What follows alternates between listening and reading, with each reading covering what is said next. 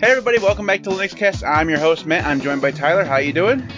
Doing good, man. Doing good.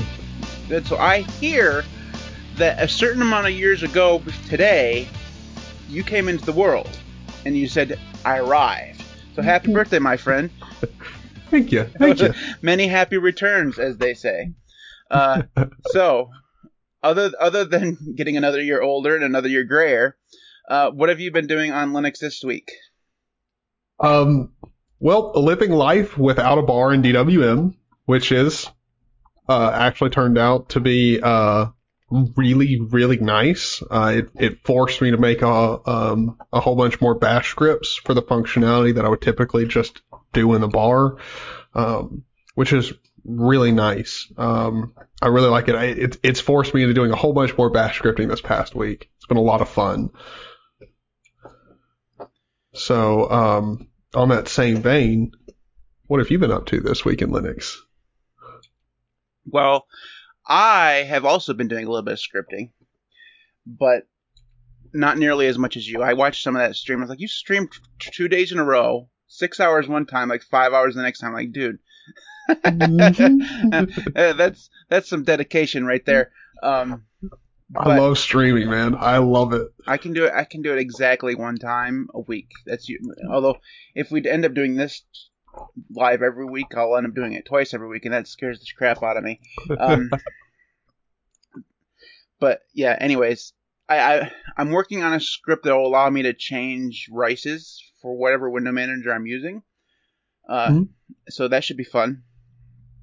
And if I can swing it, it would be great to have the script just restart the window manager at the end of it. So just hit a key binding, and I can go to a different rice just by hitting a key binding. That'd be so cool. That's my plan anyways. We'll see how that works out.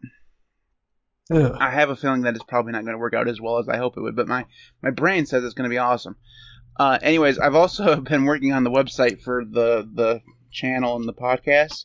So I'm knee deep in CSS and HTML, and I've come to realize that I don't know HTML and CSS worth a damn. I used to be really good at HTML and CSS. When I had a website doing a tech blog or whatever, and was messing around with all that kind of stuff, I was pretty good at it. I mean, I'm not professional or anything, but that's been at least 10 years, and I mean maybe 8 or 9 years. And man, am I rusty. I do remember how to make a link, which is a good start. But I'm surprised I remember that much. I used to remember all that stuff, but man. And one thing I will say about CSS, I've been hearing this quite a bit, is like nowadays with a whole bunch of the like dark theme plugins and stuff, when you're trying to do like some nifty things with CSS, it'll just break, like just one plugin will just break your entire site. Yeah. Everything is so finicky now, especially with all those JavaScript libraries and stuff. It's really weird. All right, so I promised myself each week that I'm going to get the contact info down to like 2 or 3 lines. I haven't got there yet. But we're getting close. So if you're interested in following us or any of that kind of stuff, you can do so on Twitter at the LinuxCast. You can subscribe to all of our audio feeds and stuff like that at thelinuxcast.org.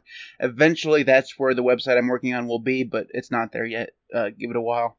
Don't hold your breath, because I don't want you to pass out or die. Anyways, if you want to get in contact with us via email, you can do so. Email at thelinuxcast.org. You can support us on Patreon at patreon.com/LinuxCast. You can support Tyler, who goes by Zany, on Odyssey and YouTube. Those links will be in the video description below. And you can subscribe to the LinuxCast on YouTube at YouTube. I almost made it all the way through, man. You can subscribe. Almost. I was like, that's close. You can subscribe to the LinuxCast on YouTube at youtube.com/LinuxCast. That was both better and worse than normal. So I don't know, man. Like, to be honest, making it through that entire thing smooth is difficult as heck. It's laid out in a way where there's just so many links. Yeah. Well, and you have to use the same word. So contact us via email at. It just feels weird having the word there twice. And then subscribe to the LinuxCast at youtube.com/LinuxCast has the word there twice. So it's just, as a writer, you're not supposed to use the word in the sentence twice in a row, and it's just, it really messes with my brain, and it's not. then it's early in the podcast. Usually somewhere about halfway through the news is when I decide to wake up. So we should just push this after the news, and then it would be fine. There has to be a running pool out there. When will Matt mess up the contact information? And usually it's the winner is at the Twitter part. No, I mean, I'm pretty sure everyone's more focused on when you're going to do a full Gen 2 install live. Yeah, I have a Patreon goal. Patreon.com/LinuxCast.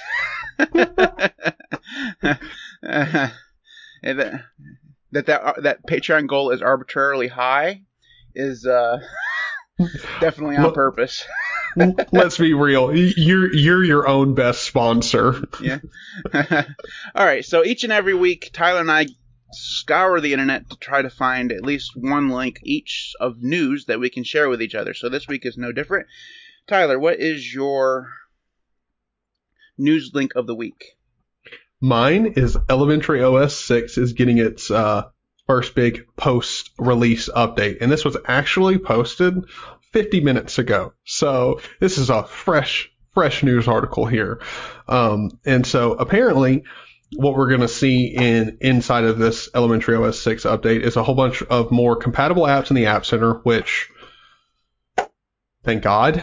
At least it's not less compatible apps like it was last time. Yes, it's much needed. And then here's the big one that I think is, I think is probably addressing the fact that so many of us were criticizing this about Elementary OS 6 when we all tried it out. The App Center will now show a link to FlatHub if there's no search results. So it's at least smart enough to know, hey, if you're searching and it's not here, you need to go to FlatHub and install it there. And then it'll open up the program again and you can install it there. And then you most likely won't have the problem of no search results again. Still, not necessarily the best fix in my opinion. Why don't they just integrate FlatHub into the App Store? Yes. I mean, that's just the way it should be. I mean, even the Ubuntu stores, they integrate from Snapcraft.io or whatever, SnapHub, whatever that's called. So, I mean, it's obviously possible. I mean, I don't understand why do they think they have to go through and approve every single app that's in their store if they're going to use FlatHub? Precisely my point. Like, it just make it easy to use for everyone, but I mean, we gotta. I think that's just one of the issues in the Linux space that we're gonna have to overcome when it comes to developing in a lot of areas. We're not really even the distros built for new users still assume stuff about new users because we're in a niche that you shouldn't assume about a new Linux user. Understanding that going to FlatHub is going to magically make more software appear in the software center is not something you should assume whatsoever. Well, and I think it would be safe to assume that if you're a new user, you would probably want to be able to download certain pieces of software that are necessary for, using your computer for things like browsing the web and office tasks and things like that. And you can't download, at least prior to this point, you couldn't download things like Firefox. You couldn't download things like Google Chrome. You couldn't download things like LibreOffice. I mean, I can understand the whole Google Chrome thing. You may not want to host that in your software store. Fine. But Firefox, I mean, that shit's open source, man. That's supposed to... Yeah. I even the most die-hard fans of Elementary OS aren't using Epiphany. I'm going to tell you that right now. The most die-hard fan out there, the guy who runs it day in and day out and just loves that shit to death, is not using Epiphany. They've used Epiphany, but then they probably used it to download Google Chrome, or they used it to download Firefox. That's the whole... When Edge used to be really terrible, like when it was just Microsoft's thing, it wasn't based on Chromium, that's what you used Edge for, was to download Chrome. on Windows, right? So, Mhm. because that's how you download shit on Windows is by going to the web store. And wait a minute, that's what you have to do with Elementary OS is go to the web to download things. This seems like awful lot like Windows. When, like, what are we doing here? It's just, I will give this to them. At least it's getting better. At least it's getting better. Because Elementary OS 6 out of the gate was not hitting their target category of people, which is just hilarious, but is what it is. I mean, we go on and on about this, but just one last thing. For a distribution that has so much positive, or not, it has so many people that want to like it. I mean, because, it's good looking. It used to have a ton of software, and the development team seems to be very interactive with the community. It's theoretically could be possibly the best new user distro out there. I mean, if they want it to be. But every time they do something weird, it just sets them so far back and pisses so many people off. And yeah, it's really Ryan says thoughts on Gen 2. The whole chat's down there's like Gen 2, Gen 2, Gen 2. You know what? No. Go to your corner, you Gen 2 fools. All right, anyways, moving on. So, my link of the week is that supposedly GNU/Linux turned 30 years old a few days ago. And why I say supposedly is because no one's actually agreed on this date, because technically what they're celebrating is the email that Linus Torvalds sent to whoever. I guess it was in a mailing list, announcing that he was working on Linux. That was the 30th anniversary.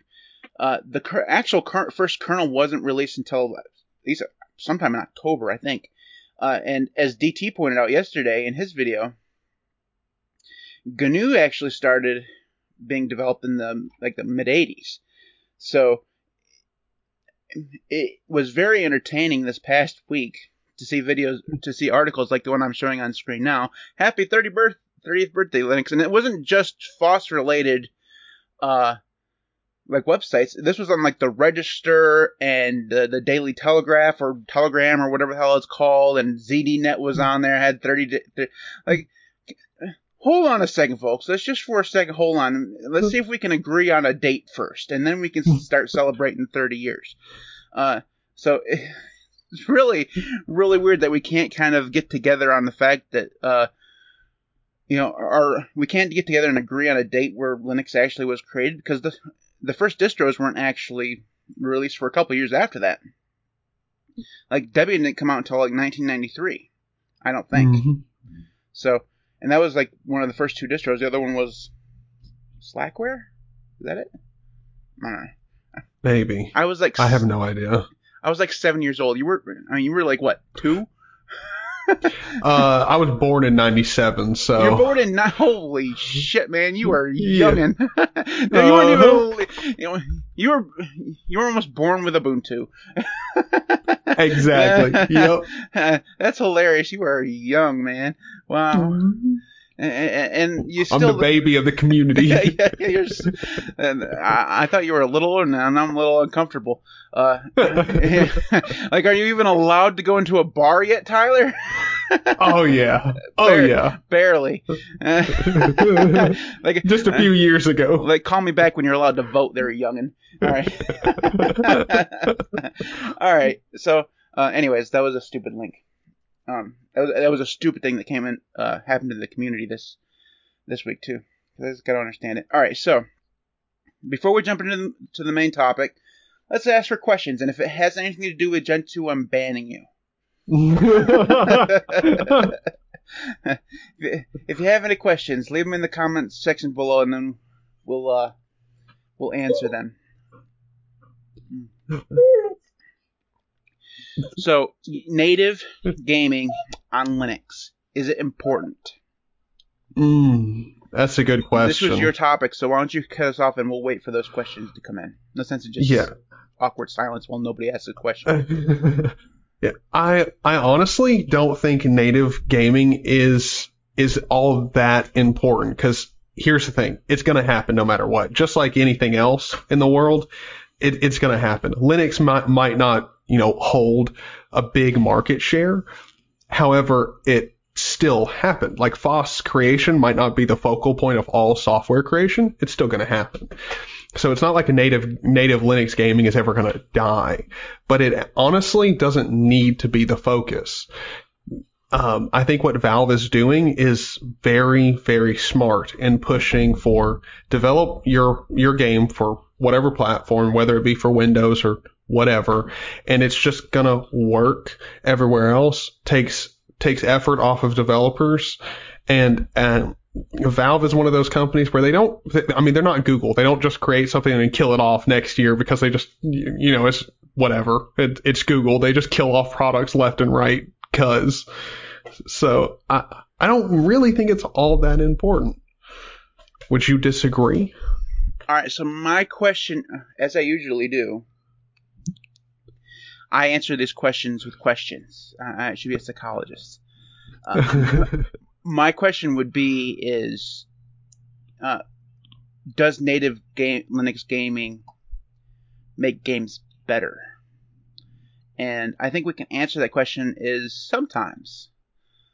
Sometimes native Linux gaming is better than having a Proton thing. Because as much as we like rah Proton, there are some cases, and it's actually fairly common, where the Proton implementation of a game is kind of terrible. I mean, it's just kind of bad. Or your game doesn't launch, or you have to go through and install 9,000 different dependencies like you're trying to install Plasma or something.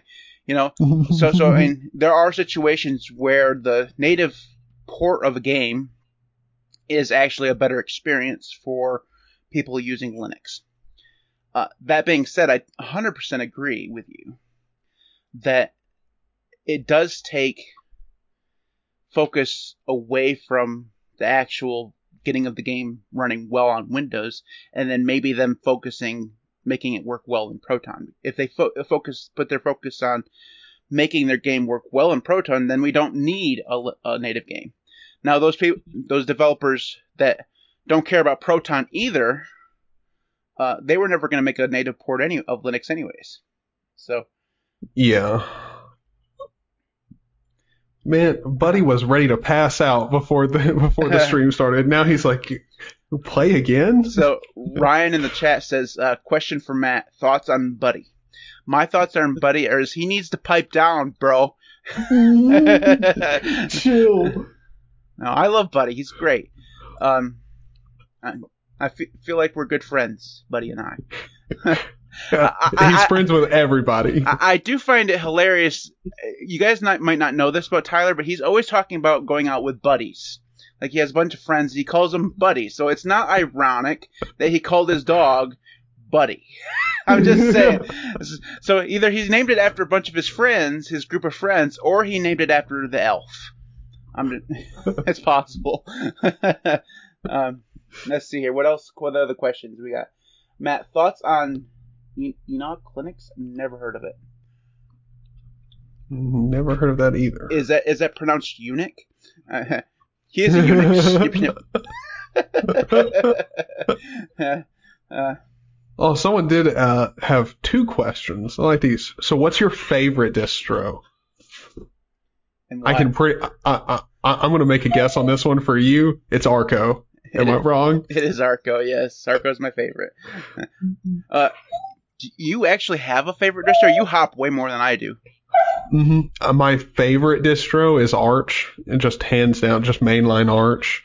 But I have found a very deep respect, and it comes in second, is Void Linux. It's very nice. Really like it.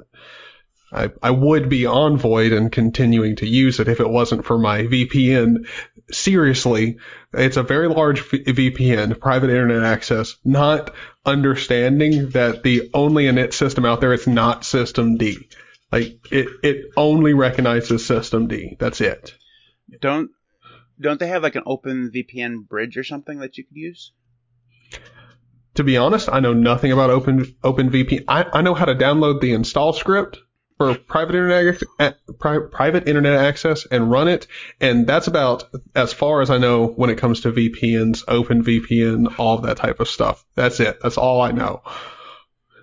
So apparently ONEC, or whatever the hell it's called, is the old name for Gentoo.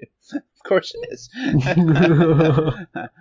Thoughts on Core Boot? Do you think it's worth it? No. Okay, it's not. I'm going to go with Tyler there and say no.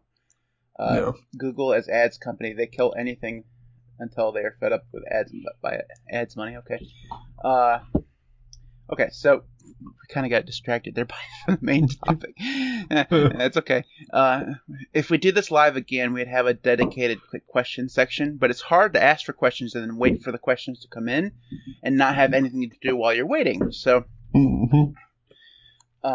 yeah, so that was definitely something that we'll have to plan further in the future. Actual question, though. More and more people are asking me for a beginner-friendly Linux distro. The more people find out I use Linux exclusively, I have no idea what to recommend.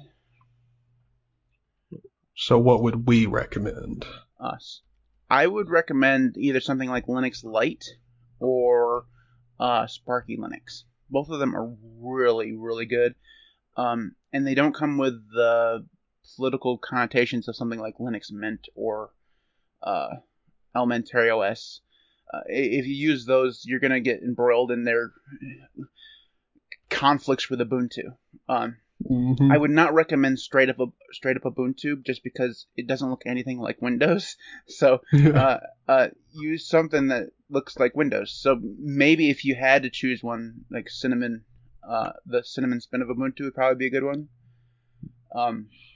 What do you think? My recommendation would be completely different. And again, I agree with your recommendations. I think they're good. I mean, there's so much to recommend that's good that it's hard not to have a different one. But mine would just be Manjaro, only because I know some people have their problems with Manjaro, but my thing with Manjaro is it makes rolling release pretty easy. Whether you not like you like the style of it out of the gate, it's Linux. You can change that. Like. I'm pretty sure a new user will eventually find that out and be really surprised because Manjaro does make it really easy too to change themes and all that stuff. But at the very least, when it comes, I like recommending Manjaro to new Linux users because a lot of the times I don't know their hardware, and if it's something newer, something like a Linux Mint or something like that, it's because the kernel's so old. It's not going to work for them. Yeah. I'd love to be able to recommend Arco. I really would, but it's just it's not like new user friendly. It's just not. Yeah.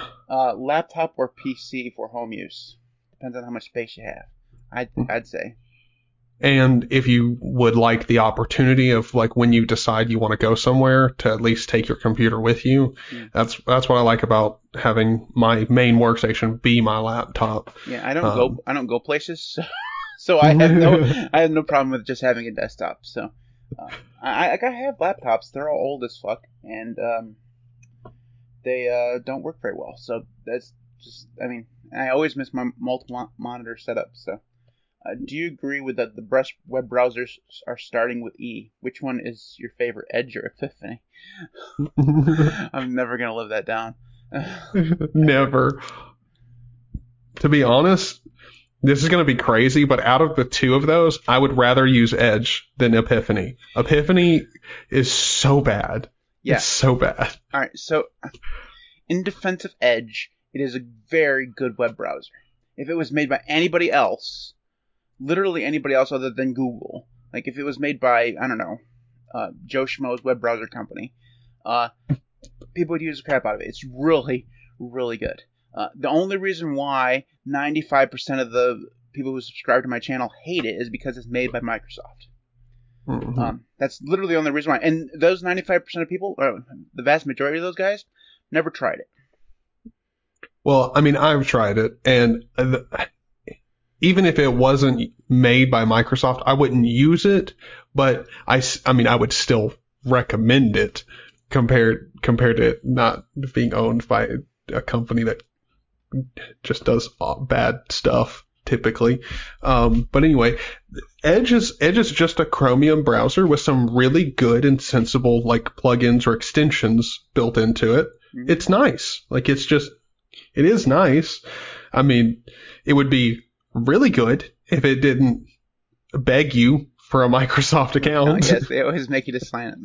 They always want you to sign in. But see, the thing is, I have a Microsoft account. I just use that for, they don't know my real name. They don't know my real age. They've never had a credit card or address or anything like that. So, and the Hotmail account that I have, I use that whenever I need to sign up for something that I just know is going to spam the crap out of me. So I just add everything there. Same with the Yahoo account that I have. Because Yahoo was the first email address that I ever had like on my own before I went to college and got a college email. And then I used the college email address until they kicked my ass off. like it was 2 years after I left school. I was using that. Let's see here. I always recommend Manjaro or Arch for programmers. I'm considering installing on what I'm assuming he means Linux from scratch in a VM this weekend. Good for you. I tried it by like Firefox, where I'm assuming you mean Edge. What if Edge would be made by Apple? Still the same opinion. Well, if Edge was made by Apple, it wouldn't have nearly as many features because they'd pull all that shit out. So it would therefore not be as good of a browser. Well, I will say this: if Edge was made by Apple, my opinion of it would be much better, only because Apple, when it comes to their, like, there's a real benefit when it comes to syncing your stuff up with an Apple ID, and Apple is a company that takes privacy very seriously. Like, Apple understands that their bottom line is not improved by selling your data en masse. What it is held up by is you buying a computer that cost them $400 to make for $3,000. That's their bottom line. And guess what? There's millions of people doing it every year, so they're good. If there's enough suckers out there to pay that much money for one of their pieces of, whatever. Good on them. That's a good business model if there's people out there who do it. I like F Society says I like Safari. I don't know whether or not he's being sarcastic or not. I've used it before. It's not terrible, but it's not the best browser out. I mean, Chrome still does, even though I don't like Google, Chrome still beats the hell out of Safari in performance. Which is weird because they're both WebKit-based browsers. I mean, it's just really weird. So we were talking before we started recording that my phone is going to shit because OnePlus keeps pushing out updates that just continually make it worse and worse. So I've been thinking about getting a new phone, and one of the options is getting an iPhone. The thing that really makes me worry about getting an iPhone is that every browser on there, it has to be based on Safari. Like every single one, they won't let you base it on anything else. Even Chrome is based on Safari on the iPhone, and that would. So wait, so you can't even get Firefox? You can download Firefox, but it's based on Safari. Like it uses Safari web engine because Apple will not allow alternative web engines on iOS. Yeah. Awesome. Yeah, it's great. Like they call it for security. I'm sure that's exactly the reason why. Thoughts on Kiss Linux? I've never heard of Kiss Linux. You ever heard of Kiss Linux? Keep it simple, stupid Linux. Yep. What is it? I've never heard of it. It's a good example of explaining, because it is essentially just a super simple distro where you have to. It's simple, not in ease of use or ease of installation, but it's simple in the way that you install it. It's Musel based. They do have people, I know will throw this in the comments, there is a glibc version of it, which if you're going to use Steam or something like that, you're going to need gKiss instead of just regular old Kiss.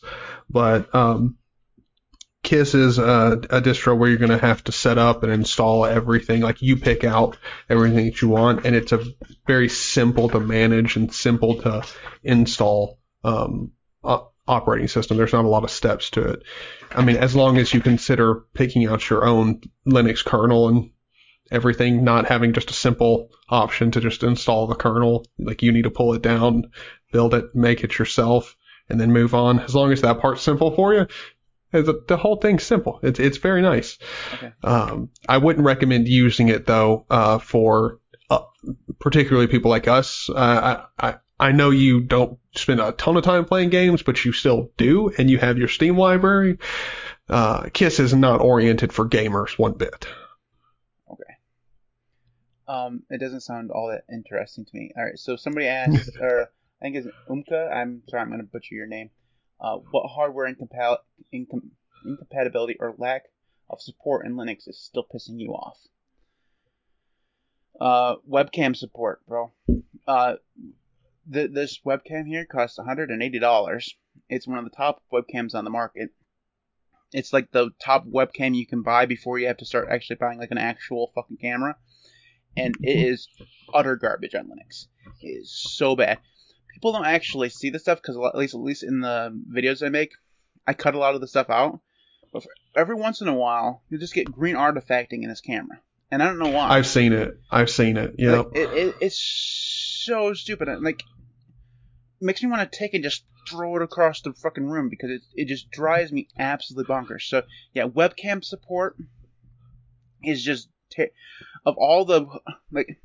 You can plug a keyboard in, it'll work. Most printers you can get to work.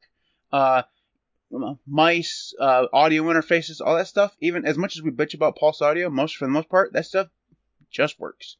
Webcams though, utter garbage. There's like no support out there for them at all because all of them require this fucking proprietary exclusive software in order to update their firmware and stuff, and you can't get it to work on Linux unless you're like a Uber hacker or something.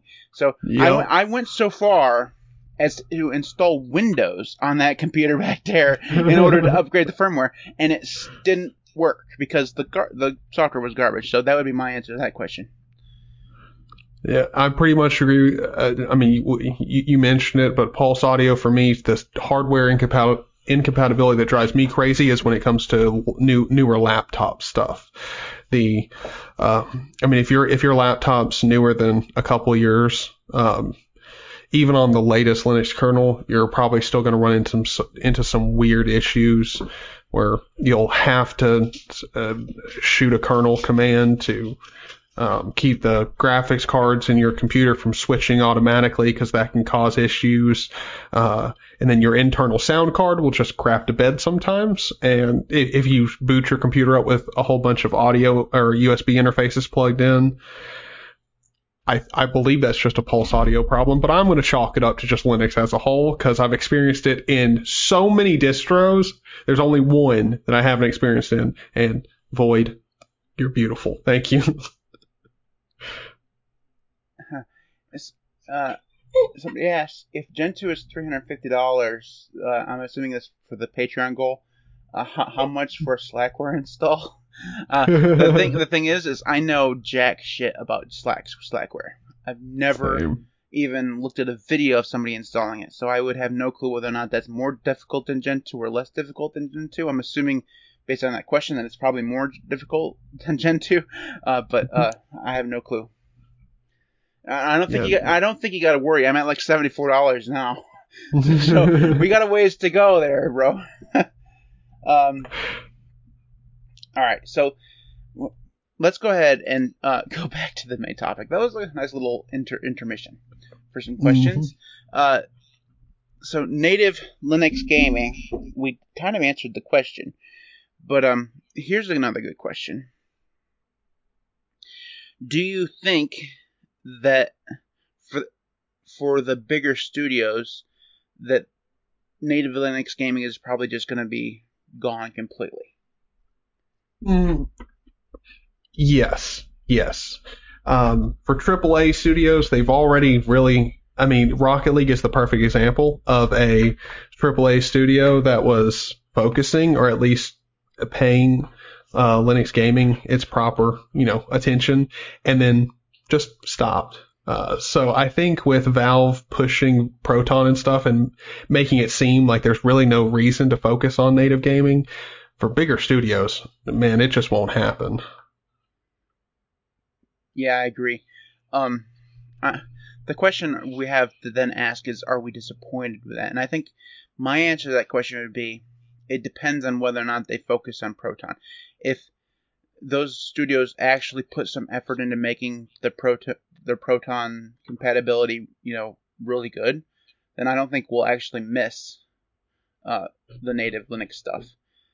If we get what we have now, which is basically them focusing on Windows or maybe Macintosh, and it works on Proton just because Steam and Valve are, wizards, and it just kind of works, which is basically what we have now. We hope and pray in miracles. Then it's going to be, well, I really wish there was a native thing for this, or at least they focus on Proton, because this is a crap experience.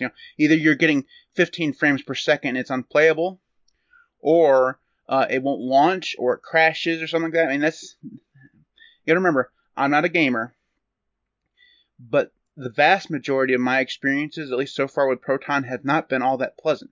I subscribed to the EA Pass in Steam the other day. It was like $30 for a year. It's like, this is a really good buy. $30 for a year, and you get all these games. You get Madden, and you get all these racing games and stuff like that. None of those things actually work on Linux worth a damn. Even Battlefield 2, which has like a platinum rating on ProtonDB, I couldn't get to launch. Like, it just won't launch. I haven't tried that one yet, so it's really. I mean, it's just. I'm assuming that there's a dependency or something there that I'm missing, but that's not a good experience. And you go out and spend $600 on a Steam Deck, and that's your experience. You're not going to be a very happy camper, like at all. So, I will say one thing. I am really hoping that a lot of the rumors being spread are true, where it's going to end up where we're going to get like a massive update to Proton like right before they start shipping the Stream Decks. Yeah. I think, because that's what everybody's hoping. Like, everybody's hoping that, anti-cheat's going to be there, DRM is going to be fixed, and Proton's going to have this sudden leap forward in terms of being compatible with games that, it only has been mediocrely supportive of in the past. I think we're all going to be massively disappointed. I'm hoping not, but I mean, I'm not. I'm still taking the hope with a grain of salt, Yeah, I'm just. Maybe it's the pessimist in me, because I am very much a cup half empty, or whatever the hell it is. Glass half full. Yeah, whatever. Cup half empty. Like, I am from the north. I shouldn't be using these southern things. So, but maybe it's just the way I look at the world, and I just don't expect it to happen. So I'd be pleasantly surprised if it happens, but I fully expect the Steam Deck to come out in December or January, and I bet I would expect it to be not as good as people had hoped, which will be sad, because Battlefront 2 is a game that is really old. I mean, is really old at this point. I remember playing at least one of the Battlefront games, the Star Wars Battlefront games, in high school, and I've been out of high school, good Lord, for, I don't know, almost 20 years at this point. So, and that's not even. I graduated in 2004. So, you weren't even 10 years old when I was graduating high school, bro. I'm such a youngin. Yeah. So that's how old that game franchise is, and the fact that it doesn't work on Linux, and it may not, or I mean, at least not for me. This is from a personal experience. That just keeps pointing me towards the fact that I'm very worried about the Steam Deck's release, because there's so many examples of things just not working in Proton. Mm-hmm. So, but I think, to go back to the main topic, I would ask you this: do you think there will be a negative outcome of more developers not focusing on making Linux a priority?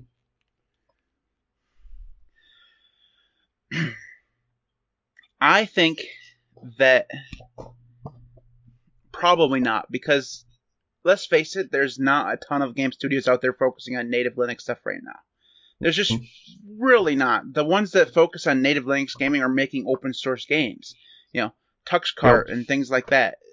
Those game studios, if you really want to call them, three guys in a garage, a game studio, they're going to continue making Linux games. This has no bearing on them whatsoever. The vast majority of games in Steam that are Linux compatible and actually have a Linux game or a Linux port or whatever, the vast majority of those companies are probably going to continue on doing the same stuff they've always done. And let's face it, most of those games are pretty old at this point too. And we've been bitching for years because the dependencies for those games have moved on, and a lot of those don't work very well, even though they say they work on Linux.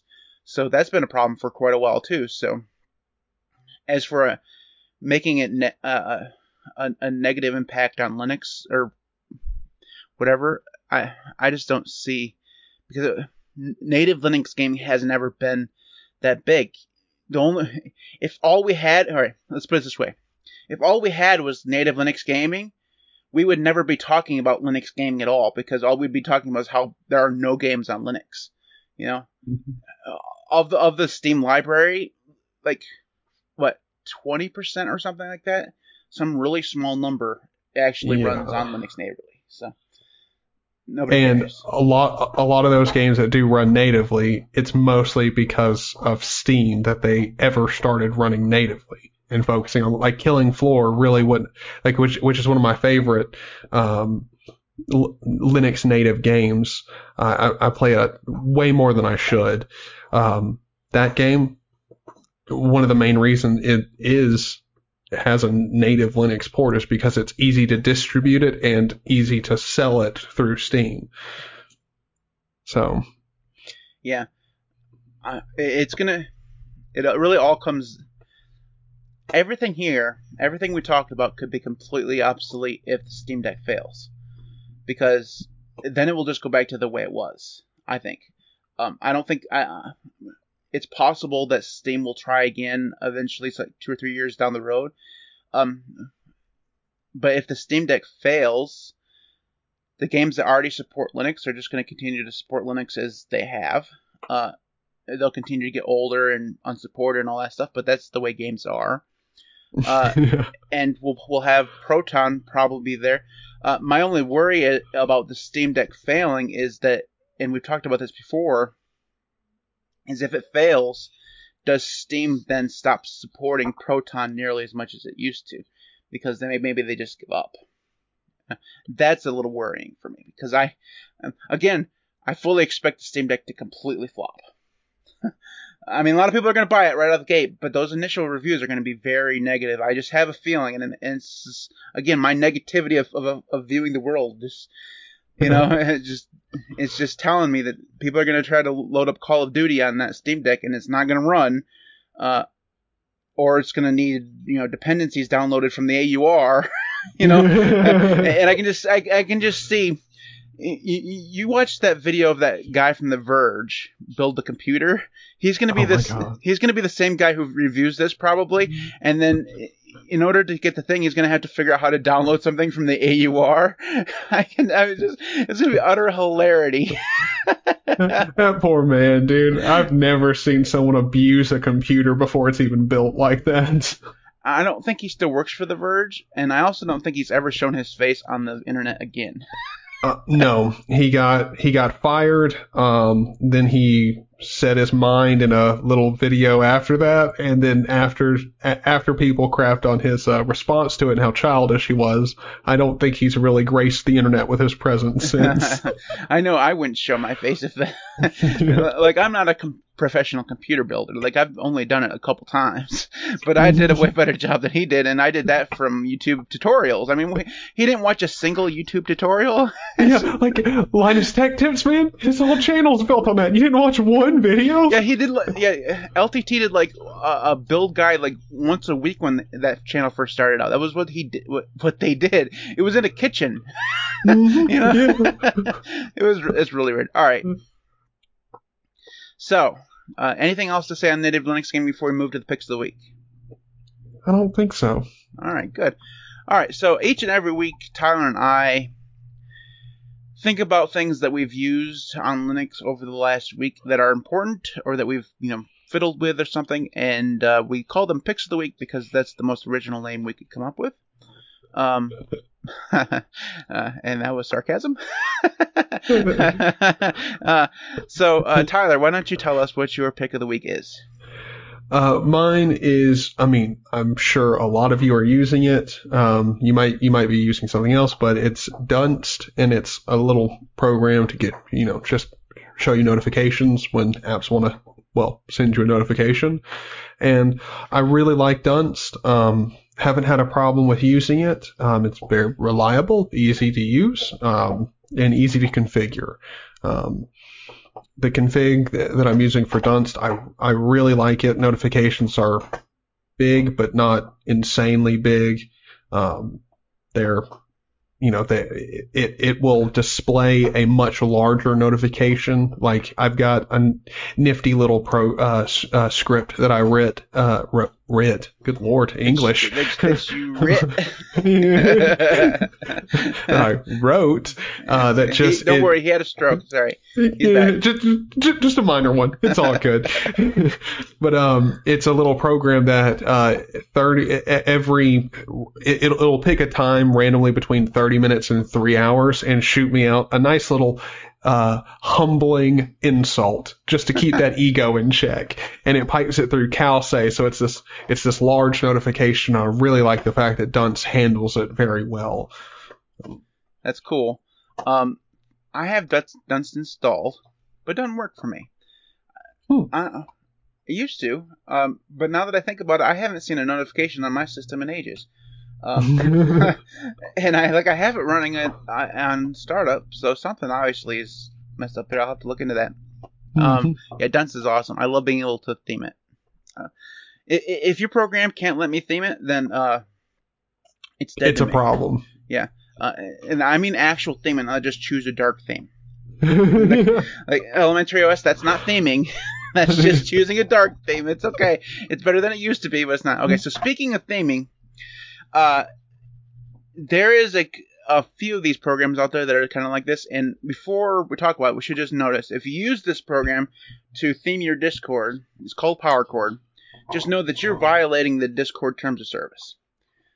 You are. I mean, it's just the way their terms of service is laid out. So if you install this, just know that that's a thing. You could theoretically be kicked off Discord for using this. It has not happened to individual users. They have blocked apps like this before, but that's usually just kicking out the developers. So, anyways, PowerChord allows you to theme your Discord. It also has a few plugins and stuff like that. But as you all know, I have been trying to make everything Gruvbox themed, and Discord was the next thing on the list. And there is a very nice Grubbox theme for Discord. And it uses PowerChord in order to install. It's better than SimpleChord, I think it's called. The other one is called, because it doesn't actually take up a ton of resources. The SimpleChord one was taking up like 2 or 3% of my CPU just constantly, and that was just really annoying, right?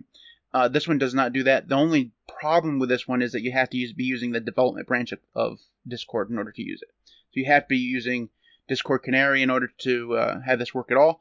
And that means you're going to be getting updates like all the time. I mean, like literally all the time. So this will definitely work better for you if you're on something that has Arch, where you can actually get those updates really quick. So, let's see. Last thing on the chant. The chant. No, I've had my stroke. It's okay. Theming is time consuming. Color adjustment is not easy. I spend all my time theming, so it's okay. Writing is good. Love theming. Uh, so, what are the best fonts on Linux with icon support? Nerd fonts. Mm-hmm. Yeah, you want to get nerd fonts, and choose. If you don't have good internet connection, just choose one. Then you can just download that one font, because downloading the whole thing is like all the gigabytes. It's like I'm as far as I know, I believe it's 16 gigs of font. It's ridiculous. It takes a bit to download that thing. So if you have bandwidth caps, or you don't have high speed internet, just choose one, and then you can choose two, and then use those. Don't download the whole thing. Personally, what I like to use is like I pick my one like nerd font, which for me is Monofur, and then I also use the Material Icons font, which I believe that's from Google, but it's really nice for displaying different icons and stuff like that if you want to use them up in like your DWM taskbar or a bar, stuff like that. So I use Hack Nerd font a lot. And mainly because that was the first one that I could get.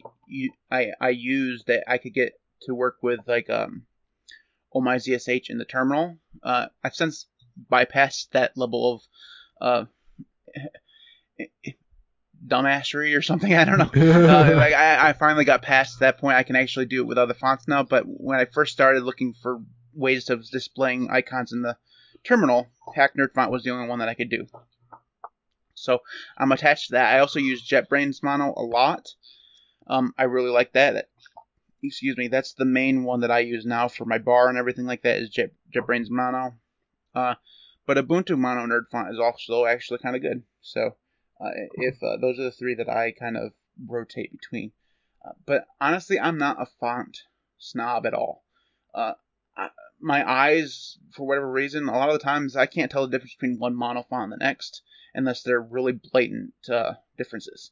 For the most part, most mono fonts look exactly the same to me. Now, I can't tell you, I haven't gone through and looked at all 9,000 different nerd fonts. It's possible that there's plenty of differences there, but... there definitely is. I mean, most people can't stand the one that I use because it's got, as I like to put it, more character to it. Oh, you mean yeah, I can tell the difference between your Comic Sans and the rest of the things, because that is Comic Sans, bro. So, Astrolol asks, should I switch to Qt Browser? Yeah, you should definitely switch to Qt Browser. At least give it a try. You won't be sorry. Just know that there are some websites out there that don't render it, so you should have something to back up when you come across that. It happens, especially things that require input, things like Tumblr and Facebook and all that stuff. If you have go onto those sites, those are the things that I had the most problems with. So far, I use Qt Browser for pretty much everything, and the only site that I go to that I've noticed doesn't work in Qt Browser is Netflix. That's it, and that's only because, well, actually, if I installed the Widevine thing, it worked fine. But whatever, and just most of the time I would just use Netflix in Firefox. Yeah. F Society asks, what is your favorite window manager? And 3 letters. Starts with in a D, unison. DWM. Yes, it's DWM. I think that's the way for both of us. I like Qtile a lot, and I think you're the same. You like Qtile a lot too, right? Mm-hmm. I just don't like the way Qtile only. Probably in the chat right now, but somebody's going to tell me, well, Matt, you can have more than 9 workspaces in Qtile. I've never figured it out. I've never taken the time to figure it out, and I don't really want to take the time to figure it out because DWM comes with 18 workspaces for me. And if I got another monitor, I could have another 9. So, Art Center just joined the chat. What's up, man? All right. Hey. So yeah, DWM is my favorite, and I just Same here. I just like it. It's good, Yeah. I like the ability to add patches and make it cool and twiddle and tinker around with it. And I understand C++, at least a little bit, because somebody asks, well, like you like to tinker and stuff. Why didn't you like Xmonad?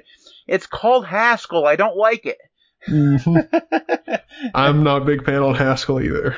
I can't get my head around Haskell at all. And I don't know why. Like, after 10 or 15 minutes with Lua, I could understand a little bit of Lua. I used Haskell and Xmonad for a while, for like a month. I knew less at the end than I did at the beginning. It was like it sucked out my knowledge. Someone said they like Qtile, but if they change something, then it breaks. Yes, that's the problem. Like almost every time Qtile has an update, there's a good chance your config file is just going to crap itself. They mess around with that bar like every single update. They take out widgets and change the widget names and stuff like that, and then just the whole thing crashes and dies. Yeah, that's another good reason not to use Qtile, which is disappointing. They should have. We have a mechanism for that, right? It's called long-term support releases. Like, release a long-term support release, people can just stay on that, subscribe to that, the stable version, and then test out the one in like a rolling release or something. So, I've been meaning to try Xmonad. You should try Xmonad and then leave running scared when you're done. I might actually do that for the stream later. I've never tried Xmonad before. I've tried looking at Haskell and enjoying reading it, but that is a challenge. Yeah, you should definitely install Xmonad. I will try to watch your stream, but it's going to be late. So knowing you'll probably still be streaming for a little while. So I'll be in there eventually. All right. I think that is it for us this time. We've done our picks of the week. We've done everything I can think of for us to do, and we've been going now for an hour, which is surprising because it didn't feel like an hour. We had some good time.